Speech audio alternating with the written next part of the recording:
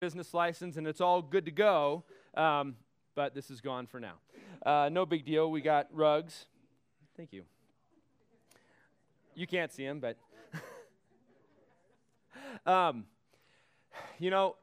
one of the things I've been thinking about, and I mentioned it last week, is why do we gather on a Sunday?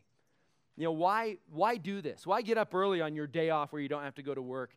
And the thing that keeps coming back to me is this is where we get to experience God together.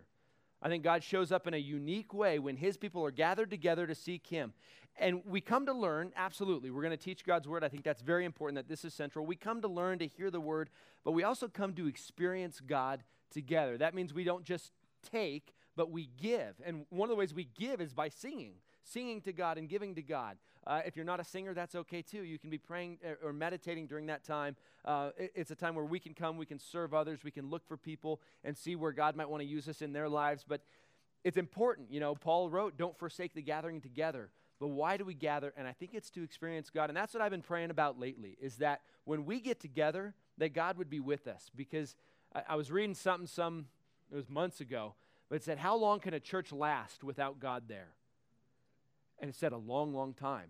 Not what you would expect, but a long, long time. As long as they got money. A church can last as long as it has money without God even being there. And get focused on those things. And I thought, you know what? That's not what I want. I want us to experience God. I want us to show up, love one another, love God. And I want God to show up and speak to us. And so it's not about us individually, but it's about us corporately, and it's about what Jesus has done. So that's why we get together. Hopefully, we get to experience God. And when we show up with that spirit, of expectation, I'm going to experience you, God, today. I've prepared myself when I wake up in the morning, and I've come. Hopefully, God will show up in your life, but also maybe through you to others. So that's a side note. Let me pray. Father, thank you. Thank you that we can enjoy you. Thank you that our ultimate purpose is to know you, and there is joy there. Thank you for being so beautiful. Thank you for loving us in our miserable state before salvation. And then after we are made right with you, we continue to fall, but you are so patient and loving. I thank you for that. Father, thank you for who you have in this room right now. I just ask for your blessing, that our hearts would be focused on you, that you would be honored and glorified. And Holy Spirit, if you want to communicate something to us, let us listen. Let us listen. Let us set ourselves aside and listen to you. In Jesus' name, amen. So you are in the fourth week of this series called A Better Way. Jesus' way is a better way to live. And I'm actually adding one more. I was going to finish it this week, but as I was doing my studying and seeking God, he said, no, you're not done yet. You have to have one more week. So one more week in this series, and it's going to be really exciting. Don't miss it. Bring a friend. But this week, and I'm really excited, we're going to be in Luke chapter 12. So turn there. It's page 601 in one of these Bibles. If you need one of these Bibles, raise your hand, and Tony will give you one. Anybody need a Bible? No? That's all right. If you're using your phone or something, we're in the ESV version. But we're going to be in Luke 12, 22 through 32. But the title is The Cure for Anxiety. And I think this is a big one, because one of the things that we've talked about in the first week, we looked at the abundant life, where Jesus said, I came that they may have life and have it abundantly. And we looked at Jesus' invitation. He said, come to me, all who are weary and heavy laden, and I will give you rest. Take my yoke upon you and learn from me, for I am meek and lowly of heart, and you will find rest for your souls, for my yoke is easy and my burden is light. And it's just a beautiful invitation for us to come to Jesus and find life. But so many Christians don't find that life. We still struggle with stress and worry and anxiousness and sin and all these things. And so the point of this series is, how can that life that Jesus invites us to be realized? And it begins with Jesus' invitation, come to me. Come to me. And we looked at that and we saw that a relationship with Jesus changes everything. And so it all starts with coming to Jesus. And then we come to Jesus and we want to hear from God. God wants to speak to us primarily through his word. And so we looked at, how do we listen to God? We go to his word ideally on a daily basis. And it's not law to make a goal to meet with God daily. You do that with your wife. You do that with a boyfriend, girlfriend if you're dating. You want to meet with them. And so it's okay to meet with God, although there's some have some grace with yourself. You're not feeling guilty if you don't make that time. But we seek God through his word, and we seek to hear from him because he wants to speak to us. So we looked at SOAP. Find the scripture, read something, have a plan, read it, write down the scripture that sticks out to you, write down some observations about that scripture, write down some applications, and then pray that back to God. And what we said is if the living God that created everything wants to speak to you, you should probably write it down. So that's why, write these things. It's okay to write in your Bible in the margin, but we seek God. He wants to communicate through his word. The next thing we looked at last week is God wants to meet with us in community. Life changes in community. You see that over here, our 3 key relationships, up, in, and out. And in, community is the context for transformation. And so he says, don't forsake the gathering together. Get together. And we saw why. And if you weren't here last week, you can listen to the podcast. It's a little choppy. We're still working on some of that. It should be better this week. But listen to that. To what is the purpose of getting together? And I admitted that I'm an introvert. But yet, we're still supposed to get together and live life with one another. And life changes, and we start to live that abundant life together. And today, we're going to look at God's cure for anxiety. Now, this one sticks out to me because for me, as I meet people, people worry all the time. And I find myself getting worried at times. The rate of depression in the U.S. or the medications that people take for depression is staggering. Just Medicaid. Actually, somebody had the bulletin this morning and they corrected me. Kelsey, you corrected me because you said the cure for anxiety is Xanax and alcohol, right? Yeah, that's what she said. I just threw her under the bus. She didn't mean it. But I think there's a valuable point there that in general, people do run to these things. They try and escape. They try and escape somewhere to get away from the stresses of life. But God has a better way. But the first thing I want to do is just acknowledge the fact that there's things that we worry about. So actually, is there somebody with good handwriting that wants to help me?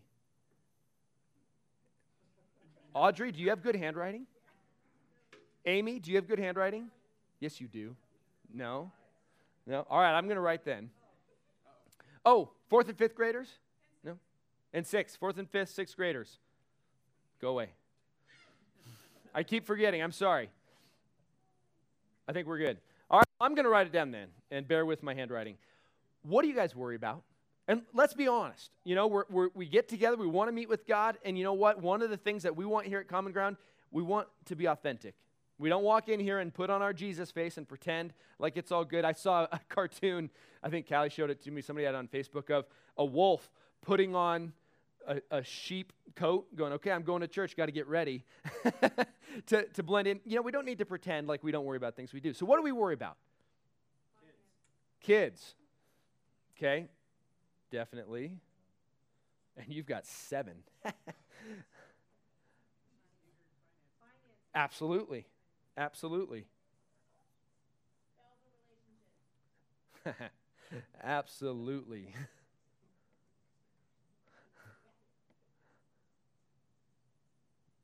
What else? Absolutely. Absolutely. Mm-hmm.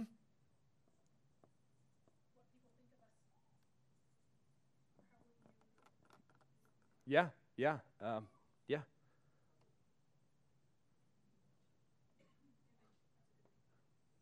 Fine. Image, she says. You're right. Image, we do. What else do we worry about? She worries about her pastor. Okay. I worry about him too. I know him well. He needs help. What else do you worry about? Safety, fire department. Safety. I'm not writing down fire department. I'm actually pretty grateful to the fire department. They really worked with us. Our country. Yeah, absolutely, don't we? Our country. Yes. The world, yes. Yes, Carson City. Sherry, I'm glad to hear you say that. The unsaved.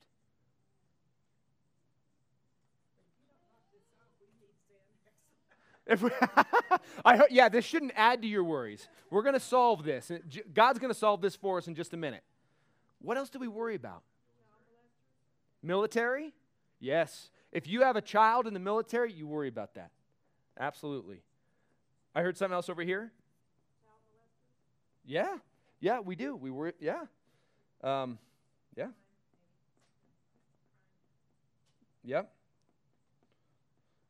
That's why one of the things we're working on is doing background checks for our kids over there. We're not even going to do fingerprinting because they said, we're doing full background checks. So don't volunteer if you don't want to get a background check. Okay, this is plenty. There's a lot to worry about, and we can add to this. Absolutely, we can add to this. But there's things to worry about in life. But you know what? Jesus actually talked about it. So look at Luke with me. And we're going to see 4 things to not do and one thing to do that really will handle this in our lives.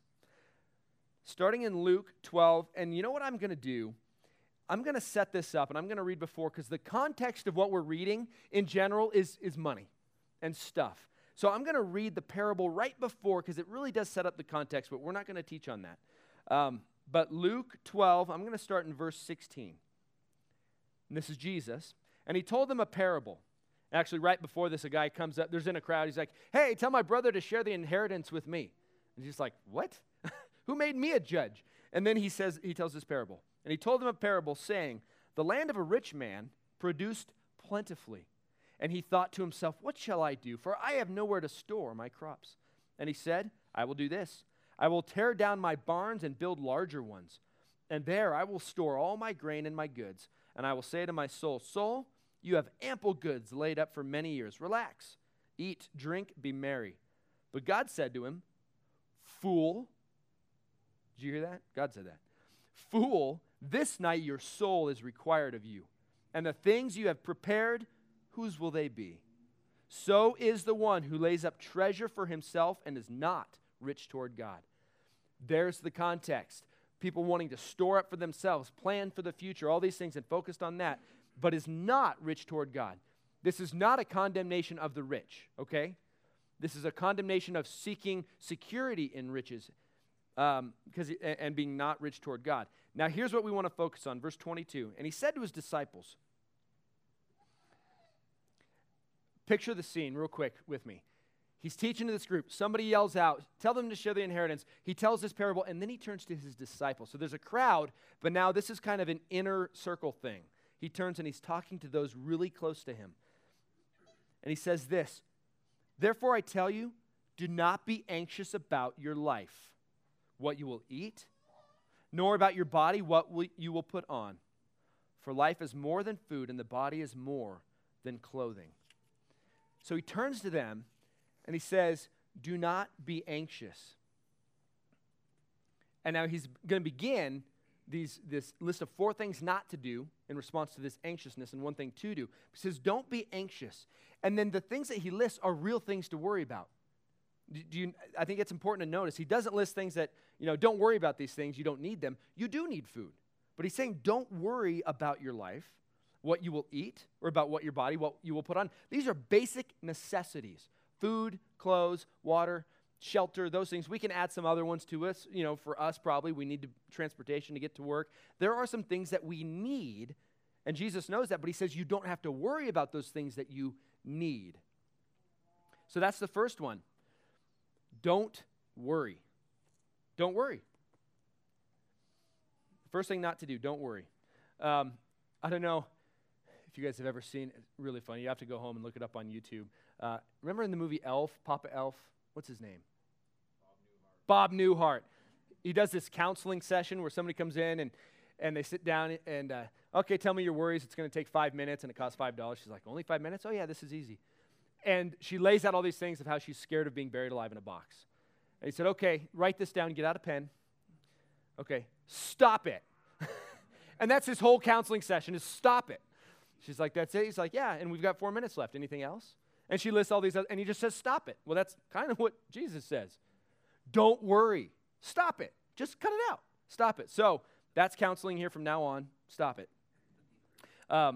But that's what he says. Don't worry. And don't worry about your basic necessities. What are your priorities? In verse 23, he kind of gives the reason. Look at verse 23 again. For life is more than food, and the body is more than clothing. Life is more than stuff. What do you take with you when you go? Well, you take your relationship with God, and you take your relationships with people. Now, this morning, every Sunday, I go to Starbucks, and I go back through all this, and I drink a couple cups of coffee, and that's why I'm so wired. And I just kind of meditate, and I pray a lot over this stuff. And one of the things that hit me this morning is this context of inheritance, because that's what they were talking about before. And right now, I have a grandmother who is moving stuff out of her house and into a assisted living facility. So there's all this stuff that kind of has to go.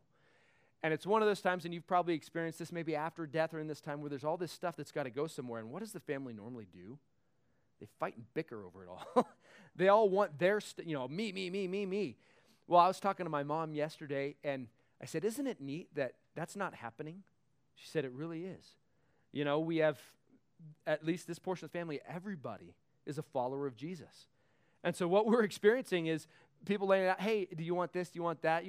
And nobody is the give me stuff. And she shared with me that she brought something home. And she said, but I think, one of the cousins, I think she expressed some interest in it, so I'm going to bring it back down and let her have. And it's just, that's because the priority is relationships. But so much of us, we get wrapped up into stuff, my stuff. And that's what he's saying. Don't worry about it. Don't worry about it. Inheritance. Don't worry about what you're going to eat or all this stuff. And then he goes on. Look at verse 24. And he gives an example for us. Consider the ravens, birds. They don't sow nor reap. They have neither storehouses nor barn, and yet God feeds them. Of how much more value are you than the birds? Listen to that. The birds eat. Application here is very simple. God cares about you more than he cares about the birds, and he feeds them. So what do you have to worry about? He will take care of you. Verse 25, very practical. And which of you, by being anxious, can add a single hour to his span of life? At the end of your life, when you look back, you go, man, I should have worried more. I should have stressed over those things a little bit more. No, you can't. Worrying doesn't do any good. And I find myself doing this at times. I haven't arrived yet either, just so you know. But I'll find myself, and for minutes and minutes and minutes, maybe an hour, stressing over something, and then it's like something hits me and going, what did you just gain in that whole hour of worrying about this? Nothing. Now you're just bitter, or you're anxious, or you're stressed. You gain nothing from worry. Just let it go is what he's saying. You gain nothing. Look at verse 26.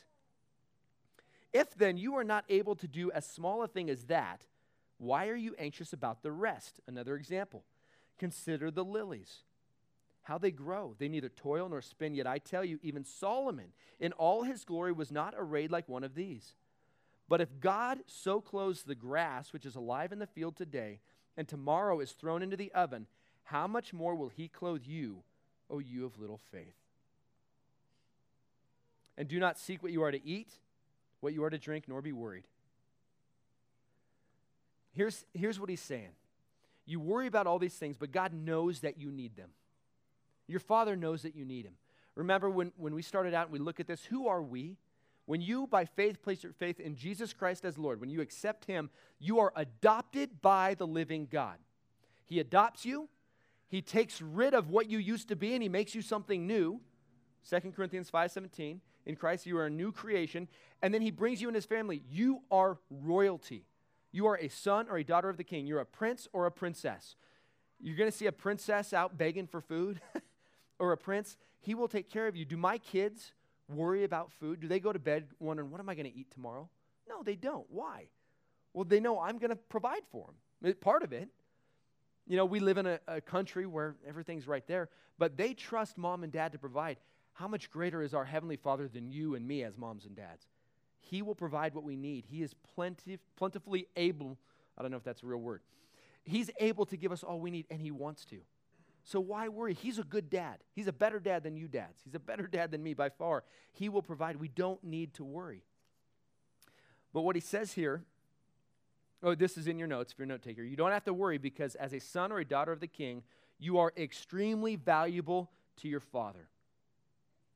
extremely valuable. Look at verse 29. He says, do not seek what you are to eat and what you are to drink, nor be worried. There's two more prohibitions in there. He says, do not seek what you are to eat and what you are to drink. What he's saying isn't, don't go work, don't do the things you need to do. But that word seek is to set your heart on. Don't set your heart on these things. And so this is in your notes. Number 2, do not set your heart on physical needs. This seek, it's very active. It's like a detective trying to get to the bottom of something. I'm consumed with this, trying to build up my portfolio. I'm consumed with having savings so that we'll be provided for. I'm consumed with these things. Don't be consumed with that. Do not seek after these things. Here's something to think about. When you wake up in the morning, what's the first thing that pops into your mind? What is it? That's the stuff that you're thinking about. That's the stuff that you stress over, probably. I do. So what is it that pops to mind? He says, do not seek. This is very active. And then he says this in that same verse, verse 29, do not be anxious. He says it again. But this is a different word than anxious or worry that we saw before. This one, it means don't be anxious, this is in your notes, doubtful or unsteady. Don't be worried. Don't be anxious. This word, it means to be suspended in midair. That it means, if you're up and you're waffled, I'm not sure what to do. I'm not sure if I can trust God. I'm not sure what's going to happen. It says that's what you need to avoid. It's an unsteady spirit. I was talking to somebody recently, and they were really stressing over some things. I said, why are you so anxious? What are you worried about? I don't know what's going to happen. I said, you don't know what's going to happen, and so you're worried. Yes. Really? So you're worried because you're not sure. We never know what's going to happen. So if you're worried because you don't know what's going to happen, you're going to live in a state of anxiety for the rest of your life because we don't know what's going to happen. But do you know who holds the future? When you know who holds the future, you don't have to be waffled. And this person was just, they were blown in the wind. If things go my way, I'm going to be okay. If things don't, I'm worried, I'm anxious. That's what this word is talking about. Don't be thrown in the air because we have a rock. We have something to hold to is what he's getting at. Don't be in the wind. The example that came to me, I don't know how old I was, 12 years old maybe. And I was in the park. Me and my sisters were at the town park, the city park. And my cousin was there. And my cousin was kind of a ruffian, but we found a $20 bill in the park. It had blown up against the fence. And so we found it, and of course, we were really excited about this $20 bill. And this guy, I remember him being kind of a bully, quite a few years older than us, and he came up and said, that's my $20 bill. Well, we knew it wasn't. And for me, I would have been like, yeah, whatever, take it, but not my cousin. He's like, no, it isn't. And I mean, he's here, and this guy, no. And I mean, it was getting really heated, and my sister, who's 2 years older than me, she came running down, and she's one of those that would want to kind of take control, and now she's all worried, and something's going to happen, and, Jared and Derek are going to get beat up by this guy, and so, here I am, and I'm unsteady. I'm worried. What's going to happen? I don't know. Well, my dad drives by, and my sister sees it, and she runs up and flags him down. My dad comes walking, and all of a sudden I went to I became steady. I knew what the outcome was going to be because I trusted my dad. And the park was right by the sheriff's station. My dad came and grabbed the kid and took him to the sheriff's station. But I was confident because of the presence of my father. And that's the point here. If you're tossed around, it's because you're not confident in your father. You know he loves you, right? You know he has all the power. So why are we worried? And that's what he's talking about here. You have a rock. You have somebody. You have the living God who is your father who loves you. Why are you worried? Worry is simply a lack of faith. It is, isn't it? It's a lack of faith. And a lot of these things we have to think about, but we don't have to worry about. Let's look on. We're going to beat that horse to death. Verse 30 says, the nations seek after these things, and your Father knows that you need him. There's a theology aspect to this, in that you need to know that your Father knows that you need it and can provide it. But then there's an action that needs to take place. There's an aspect where right belief needs to go to right action. And here's what I do want to apply this before we move on to what we do in response, or instead. How do you live out that faith? So what I just described is we know we have a rock We know we have a God who loves us, knows what's best, and can do something about it. And so how do we realize that faith? It takes it takes doing something about it. I met with someone recently, and they were stressing and worried, and I said, okay, well, how's your giving? And they said, well, not good. We can't afford it right now. I said, there's a connection. There's a connection between faith realized, meaning the peace, joy that we experience, and how we act on that faith. Where's Zach? I want Zach. Zach, hey, Katie's here. Are you going to come up? Zach and Katie, come here. Bring Piper. It's okay. Zach and Katie are going to share with us a time in their life where this became real, this taking faith and putting it into action. So Zach, start us off. Just share real quick what happened with you guys. I guess it started, we were going to church, and we were kind of in the phase of going to church, kind of being new Christians, being saved, and we got a point in our life that, it wasn't enough. Like, there was something else that we were missing. At the time, we financially were very, in debt. And paycheck to paycheck, barely scraping by, working tons of hours, hardly saw each other. And our church kind of challenged us. We were kind of giving, but not like the full, let's give generously. And our church at the time challenged the whole church to, at least if you're not giving 10%, to give 10%, and if you're giving 10%, to go beyond that. Give, generously. So at the time, I think we calculated out it was like 2 to 3% is all we were doing, because it was what was ever left over in our account. We'd be like, all right, this is in our pocket, we can give this to the church. So after that challenge, we kind of prayed about it, and I was a little bit more willing to just say, let's just do it. Let's see what happens. Zach's spiritual gifts are faith and giving. Okay. So he's like, yeah, 10%, no big deal. And I'm like, I do the budget, and that's not going to work. Okay, now, Zach's spiritual gifts are faith and giving. Yours are administration. Yeah. And what else do you know of? Faith. Okay, so faith is in there, but you do the budget, so you're a detail person. So you're looking at the details. Okay, go on. So we just started doing a budget, and according to her, my budgeter, or accountant, or scheduler, whatever you want to call her, everything. It wasn't going to fit. We couldn't take 10% from the top and give it first before we paid our bills. But we prayed about it, and I, at the time, wasn't a very good leader in the house, and I think that was the turning point of saying, no, we should do this, because this is kind of what the church is saying, this is what God says, this is what Scripture says. So it was a matter of obedience for us too. Just, are we going to take this as a suggestion, or are we going to take this as God's asking us to be obedient in this? And 10% was a lot, a huge jump for us. And we just decided to make it the first line item. And we didn't want to sacrifice anything else. We didn't want to cut the budget. And it shouldn't have worked. We should not have been able to pay our mortgage. I mean, the budget was negative. And month after month after we started doing it, things just kept happening. We would get a rebate in the mail that we didn't remember sending in, or someone, a haircut that they're like, oh, you won a gift certificate. I'm like, I didn't enter a drawing. Just things like that kept happening, and we never missed a bill. But what happened was our hearts started changing to be more in line. We didn't really care about the extra stuff in the budget anymore as much as we cared about church. And so what ended up happening is, after a little while, we said, well, we don't really need cable. Like, that was Zach's big thing at the time. We are not cutting cable for this. Like, if it comes down to that, then there's a problem. Hockey. Got to watch the hockey, yeah. But what happened after about 6 months was we realized that the DVR was always full, and it was another thing that felt like we needed to accomplish. We needed to empty the DVR because it was full, and we had Meaning you have to watch it. Yes. Yeah. And then we realized that's such a waste of our time when it could be used elsewhere. And we started caring more about what was happening at church than what was happening on TV. And so it just led us to spend more time serving, more time, just being involved in our small groups, and it changed everything for us, because where your treasure is, your heart is also, and that became true for us. What did you learn about God in that process? He is so faithful.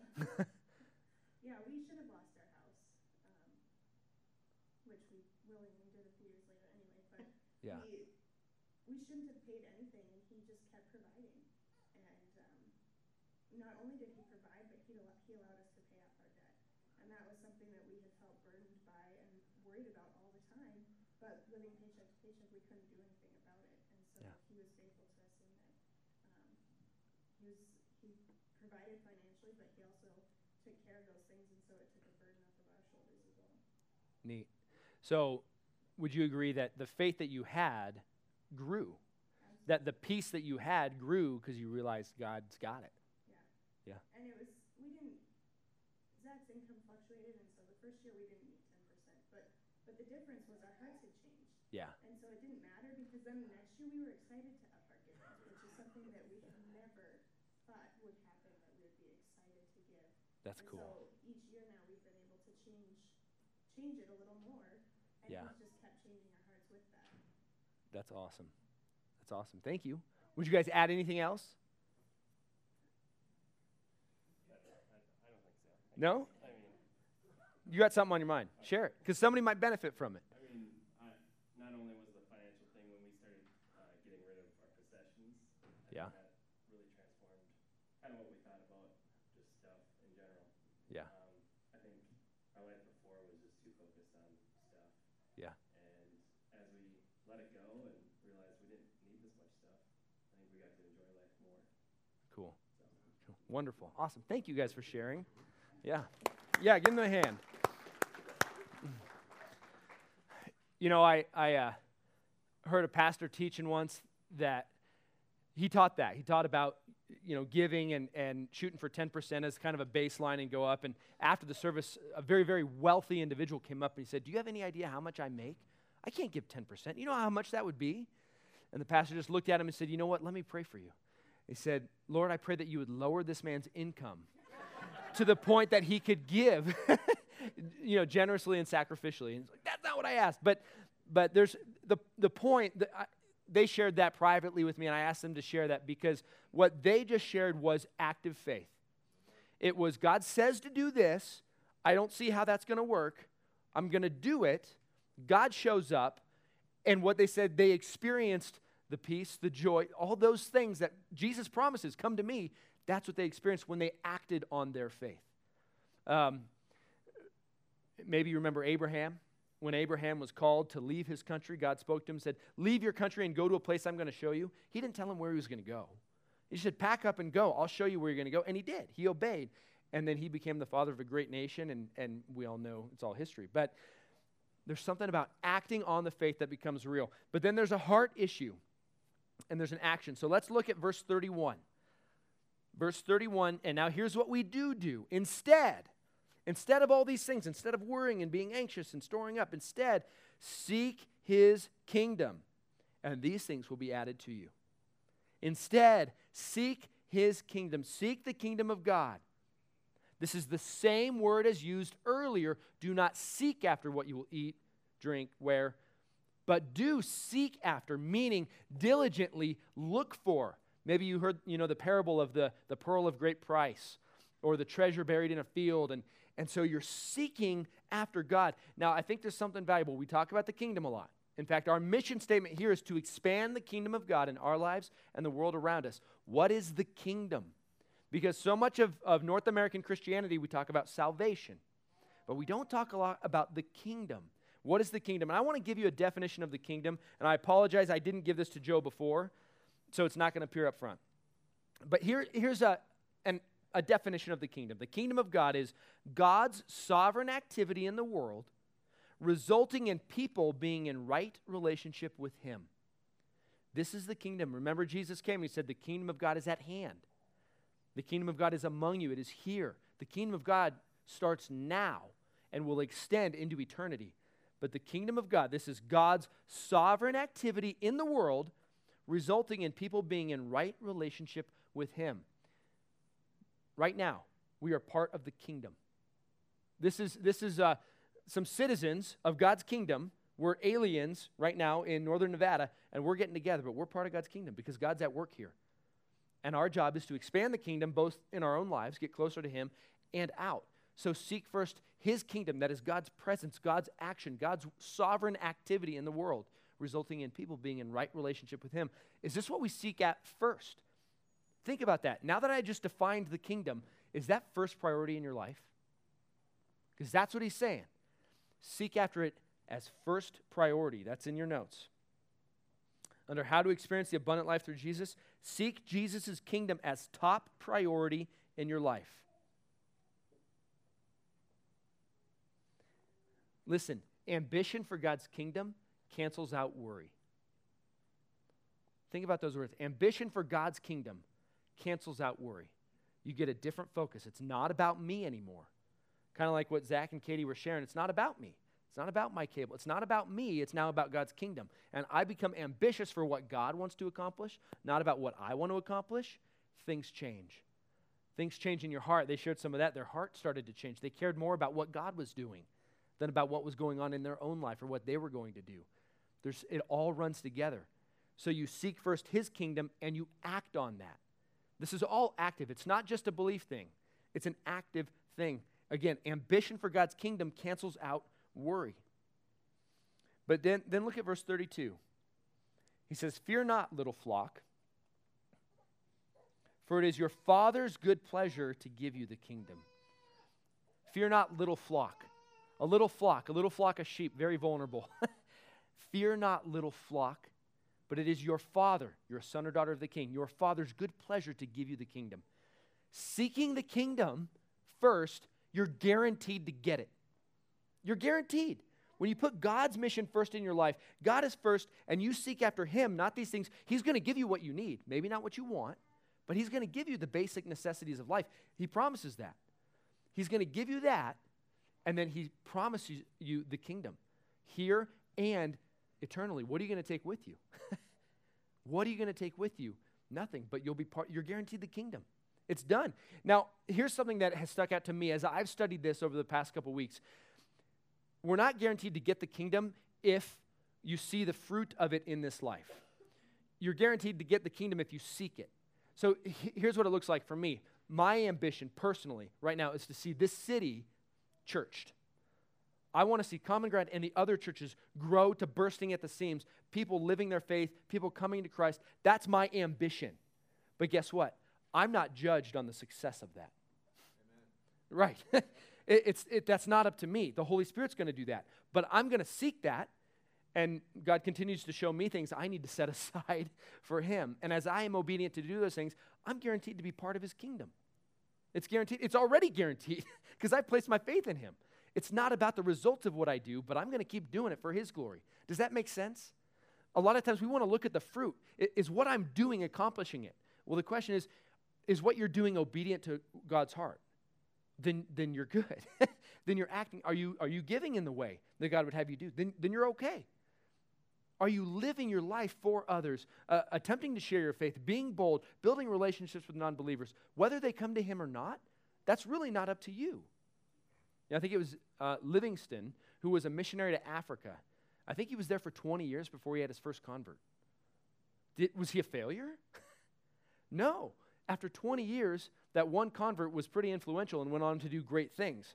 That guy did. So you never know what God is doing, but our job is to be obedient, to seek his kingdom, and we're guaranteed to win. Remember, we said this before, Jesus on the cross, it is finished. The war is won. The war is won. We don't have to worry about that. It's beautiful. It's beautiful. Again, ambition for God's kingdom cancels out worry. Do not fear. This is the last point, number 4. Do not fear. You're guaranteed an inheritance in the kingdom. Philippians 2:3 says, "Do nothing from selfish ambition or conceit, but in humility count others more significant than yourselves." I put that in because when we're seeking God's kingdom first, one of the natural things is other people become more important than you. One of our values here at Common Ground is it's not about me. And we just kind of put it that simply. It's not about me. We fight for peace. It's not about me. When all of us have the attitude, it's not about me, that's a beautiful place to be. A marriage where both of them say it's not about me, you're in for a great life together. I'm serious. It's not about me. And that's what happens as we seek God's kingdom first. It's about his kingdom, what he's doing. I'm further down on the list. It's not about me. Now, as I've looked at my own life, and I look at periods of spiritual growth, periods where I, shot up or whatever, the sun was out, there was lots of water, and I grew, and I experienced more of the joy and peace. It wasn't times of great intellectual learning. That's kind of the weird thing, is that I look back at my life, it's times when I was engaged in kingdom work for His glory and for other people. So when I went to college, I got a minor in Bible, just standard college. The most growth that came during that time was in the relationships with people and in the actions that we did. So I was a volunteer. I went to Watts. If you ever listen to rap music, you've heard of Watts. But I went to Watts and helped with an inner city program. I grew more from that experience than I did from any of the book learning that I got. Going on mission trips and focusing on others, that's when I grew the most. That's when I experienced the joy and the peace and the purpose, when I acted on it, not just knew it. Maybe you've experienced the same as you look back. When have you had the most joy and peace in your life? You were probably focused on others. Probably. That's the way God works. It's countercultural. It doesn't happen, let me just say this, it doesn't happen by attending church every Sunday. It doesn't. It happens by engaging in God's mission. Engaging, acting on what God wants to do for His kingdom. That's when it happens. Now, I want to apply this real quick. Okay, we've gone through this. We understand it. Seek God's kingdom first. How do you seek God's kingdom first? How do you do it? What's that look like? So how do we act on that? 3 things. What do you do with your time? What do you do with your talents? What do you do with your treasure? This is where it becomes very, very practical. Look at your calendar and look at your checkbook if you use it. Look at your bank account. Where does your money go? Be honest with yourself. This isn't a push because we need more money. Churches always struggle with that. Or you hear people, church just always wants money. You know what? I want you to grow with Him, meaning you need to be diligent, faithful givers so that you can experience just what Zach and Katie were talking about. Wherever you give into His work, but your time as well. Where does your time go? Is it all in catching up on your DVR shows that you haven't seen? And your talents. God has given you, if you are a follower of Jesus, He's given you talents. They're called spiritual gifts. And it's up to you to take your time to hone those, to grow those, to use those for the building up of His kingdom. So this is how we apply it. And when you get active, then you will start to experience the abundant life. Just by knowing that this is the case won't help you. When you act on it. So I want you to think about that. What are your gifts? What are you good at? And where are your passions also? What excites you? Because as I think about what we're doing here with Common Ground and going, it's not going to be about you coming here and hearing Derek's vision and Derek's dreams. That's not going to help us. It's you building your relationship with God and you getting dreams. You getting a passion for what God wants to do, and then you going and acting on it. What's in your heart? Is it your neighbors? Is it the lost in your community? Are wealthy people on your heart? That may be. Maybe you don't have a heart for the poor, but maybe you have a heart for those that have so much money they can't even see God. Well, do something with that. God gives you those things, but it's not up to me to tell you how to do it. It's up to you and your relationship with God to go engage in His kingdom work. And I'll help you with that. We'll help each other with that. That's why we have the community. But what's that look like? But God has given you things. Now, here's a little plug. Next week, come to training after the service. There's ways you can serve here. There's ways that we need help. This is a start, though. I think it's very important what we do out. But we need help back there. Joe does a lot of stuff. Tony does some stuff. But no, we need help running the soundboard, running the media. We need help with kids. If you're a musician or you want to pretend to be, okay, no. But greeter ministry. How do we make people feel welcome and plug people in? These things. We're going to have a training. So if you would, these are on the back. Okay, we want to know how many are coming because lunch is provided. But fill it out, name, total attending, and then the areas you might be interested in. And those areas are on the front. Is it kids, music, hospitality, that's greeting and stuff like that, audio, visual. Write that down so we know you're coming. But this is one way to serve. Katie has something to say. Oh, and how many kids need childcare? Because childcare is provided. But this is one of those ways we do want to help you get involved. Now, I got to throw one thing in. You don't always, if you're not serving, serve, even if it's not your favorite thing. Does that make sense? you don't want to hold out, well, I haven't found the thing that fits my gift yet. Get involved and serve and be willing to be adjusted by God. Let God move you around. But get involved. Get involved, focusing on others. Then, here's what's going to happen. On Sunday, when you come, you're going to think about what you're doing to give, how you're serving, not just what you're going to get from the pastor, from the music, whatever. How are you going to give out? And it's just a piece. To be honest, it's just a piece. That I think a lot of the important stuff we do is relational serving, which can't happen here. That's what we talked about last week. It's in outpost groups. It's in building relationships. It can't happen here. But as we do this, as we engage, we will experience the abundant life. God promises it. I promise it. It's when it's not about you. Again, ambition for God's kingdom cancels out worry. That's the cure for anxiety. Get involved with God's mission. Seek his kingdom first. Let me pray, and then we are going to take the Lord's Supper together. Heavenly Father, thank you so much that it's not about me. Thank you that we are already guaranteed the kingdom because of Jesus, what you did on the cross. That we don't have to now earn a place in your kingdom. We have a place in your kingdom because of you, Jesus. Thank you. That alone gives me peace. Thank you that for some reason we are your plan A to change this world. Jesus, you want to reach people for you, and plan A is your church, your people. Thank you for that. Thank you that we have a purpose now, and it's the most important purpose there is in the world. So thank you, but thank you that we can trust you for the results, that it's up to you. God, we love you so much. It's all about you. In Jesus' name, amen. So what we're going to do, this is a little different.